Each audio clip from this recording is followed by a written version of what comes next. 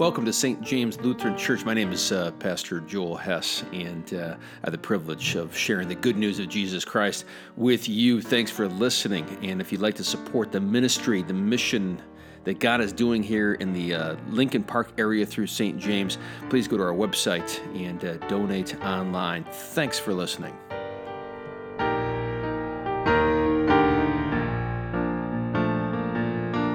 In the name of the Father, and the Son, and the Holy Spirit. Amen. How's everybody's Christmas decorating going? Are you all decorated like this church is, or do you wait a while? Anybody? How's everybody doing? Is everybody totally decorated out there? Big decorators? You can't wait, can you? Let's be honest, right? And don't worry about those bah humbugs people, right? The ones that are kind of like, oh, Christmas, it starts too soon. I can't take it. We're already celebrating Christmas. Like, it's a great holiday. Let's enjoy it. Life is too short. Let's enjoy Christmas. Never feel guilty about celebrating Christmas too often or too soon. My goodness, it's about Jesus, God's love, Christ being born, for goodness sakes. Anyhow, I'll get off that.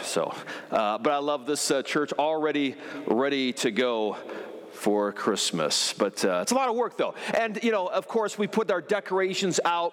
But ultimately, as Christians, why are we decorating our houses? Why are we putting the reds and the greens everywhere? You're probably asking yourself this, by the way, while you're working hard, slaving over your house. Why am I doing this? Well, we do it because we're celebrating the most wonderful gift in the world, a king given to us. More than that, a king that laid down his life for us and picked it up again for us. And in him we have forgiveness, and in him we have eternal life. That's what we're celebrating. That's why we're putting the lights everywhere and making beautiful decorations, putting green everywhere. Green represents the evergreen, represents evergreen. Literally, of all the trees, it's the evergreen, right, that does not die. It's always green. Why? Because in Christ we have life even when winter comes. We have life. That's why we decorate everything with evergreen. It represents Jesus, what we have in him. So decorate away as we welcome the King who's coming. And that reminds us really of the first decorations for Christmas. Of course, this is after Jesus' birth, but the people had seen Jesus do these amazing miracles.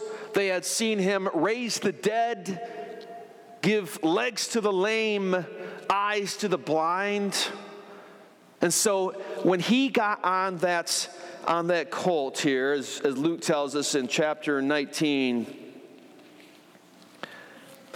people had high expectations. They really did. They assumed that Jesus coming in on this colt, coming into Jerusalem, the capital city of Israel, they knew this meant one thing. He was coming as what? A king. Because that's the only way kings come in. They come in on this white colt. This is how kings would come in. Solomon came into the kingdom like this. David did, riding a colt. It meant one thing, and Jesus knew it. He knew that that's exactly what he was signifying when he said, go get that colt, put me on it. And the people knew it too. The people that were healed by him, the people who were poor and impoverished, who saw hope in him. The people who were tired of Rome being in charge of Israel and the soldiers going through the streets and doing what they wanted to them. O come, Emmanuel, a Savior to get rid of Rome and to lift us up from our impoverished condition. So when Jesus got on that horse, do you think they were excited? Yeah. Do you think they put out Christmas decorations? In a sense. They laid down what? Robes, their own clothing, palm branches. We usually celebrate the same text on what day?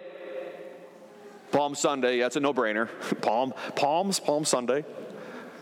But what a great text, I think, for Christmas, because it's the same idea. Jesus is coming, see? Let's decorate our house. Let's decorate the place up. And that's what they did for Jesus, right? But somebody didn't like it. Someone didn't want Jesus to be king. Did you notice that? Who was it? It was the people who were already kings, see. Now, they said they wanted a king. The Pharisees, the chief priests, the leaders of Israel, they said they wanted God to come. They said they were looking for a Messiah, but they were doing pretty well for themselves. They were in charge. People admired them.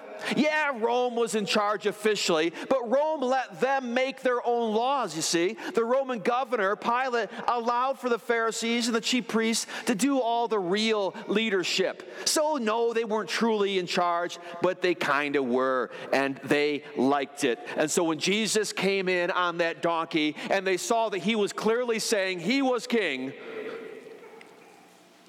they didn't like it, did they? I love what they say to Jesus, because they know that Jesus is being sacrilegious, by the way, right? And they also know this. If Rome if Rome heard that someone was proclaiming to be king, they'd come in and wipe everybody down, and they take away their little comfy position of power, see? And so they look at Jesus and they say, "Teacher, order your disciples to stop. This is a little crazy. It sounds like a coup." Jesus says this, "I tell you, if these were silent, the stones would shout out." Not the Rolling Stones. Because Jesus is, whether you like it or not, whether you believe it or not, he is king. Fact. Well, we always read these stories about those Pharisees and those chief priests and those people that didn't like Jesus. And here we are decorating for Jesus. Oh, we're big on welcoming the king, right? We're decorating our houses. We're putting the Christmas trees up, celebrating Christmas correctly. We're not saying Xmas. Happy holidays, not here. But maybe we are kind of like those Pharisees. Do we really want Jesus to be king? You really want that? We say we do. I was talking to a buddy yesterday down at the Christmas fest there, and a great guy, and he was talking about where he worked, and they're putting up Christmas decorations, and they're putting up reindeer, and they got a memo from the company. It's a big company. And it said, watch out, you probably can't have reindeer or something like that. Anything that signifies that it's Christmas that you're celebrating, it has to be a general holiday. Anybody familiar with anybody having that happen in their company? So the guy's just saying, like, what, a reindeer? It is Christmas. And I'm not, we're talking about how people shouldn't be offended, all this stuff. And you hear people go off and off about this, and it is crazy, is it not? How we're so touchy-feely, and we can't decorate a certain way to signify that we're celebrating Christmas. We don't want to offend anybody. I get that. But Christians can be also, we'll draw lines in the sand about this sort of stuff, won't we? Well, I'm going to decorate it how I want to. I'm going to say Merry Christmas all that I want. I'm not going to say Happy Holidays. And when someone greets me at the store with Happy Holidays, I'm going to say Merry Christmas to you. How's that for a witness, by the way, as a Christian? And it's a good argument. It is silly. It's ridiculous. We're living in a bizarre world of incredible violence and anger, and yet we're the most cautious about offending anybody ever. But let's say this, brothers and sisters in Christ, as we're busy decorating, don't worry about whether you can say Merry Christmas. Don't worry about whether you can put Christmas decorations up at work. If you really do have a king who's Jesus, decorate yourself with acts of Christ. Who cares about the colors you have, or you have reindeer?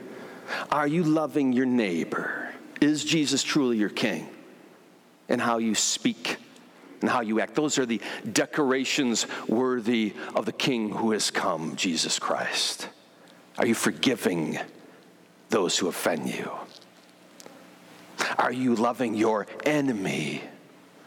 Are you praying for the person that you don't look forward to seeing every morning when you go to work or at that Christmas gathering?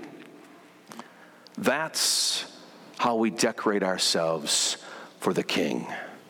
That's how we say Merry Christmas to the world.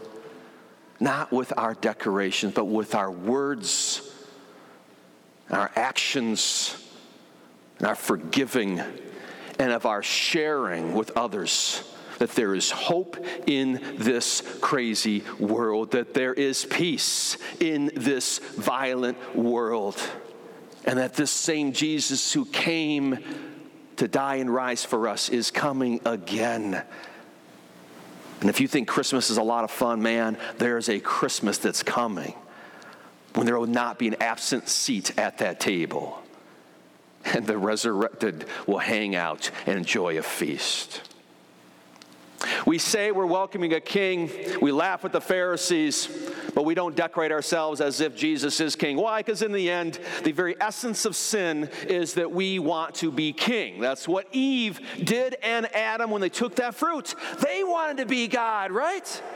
And that's the very kernel of every wrong deed and desire that we have, is that we want to be king. And no matter how Christian we are, there's something in us that rejects Jesus as king. We don't like to be told what to do, right? We don't like someone else telling us how we're supposed to behave. We hate it when he tells us, don't do that, don't do that. We want to serve ourselves, just like those Pharisees. Let us repent this Advent of our lacking of truly decorating for the King, of our false worship, quite frankly, of Jesus as King, and the way we act and we live. But the good news is this, same old good news. This king who the people said, come, we want a king. This king who the Pharisees rejected, he came all right, and he took that donkey and he went all the way to Jerusalem, and they hung him on a cross. And everybody left him because it's the most ridiculous thing in the world, a king on a cross, a failed campaign, if there ever was one. And yet, that's why our king came. And that's ultimately what Christmas is all about. Is a king who did not come to tell us what to do, to judge us in the end. No, as he says in John chapter 3, right? God loved the world so much that he sent his only son, not to condemn the world, but to save it. And there Christ did it. The greatest Christmas gift ever given. God laid down his life for his people who rejected him. You and me, those Pharisees, those disciples. And in him we have total forgiveness, which is insane, of our lack of decorating truly in our lives, of our rebellion and our self-centeredness. Jesus decorated himself with our sins so that in holy baptism, he decorates you more gloriously than any Christmas tree. But in holy baptism, he decorated Chalpan, and he decorated you and me with his own clothing, divine, clean, righteous, forgiven. Holy cow. There's no more beautiful Christmas decoration in the world than what I see right now as I look at you. Decorated by the blood of Christ, given hope and peace. May we indeed with our lives wish the world Merry Christmas this Advent. In Jesus' name, amen.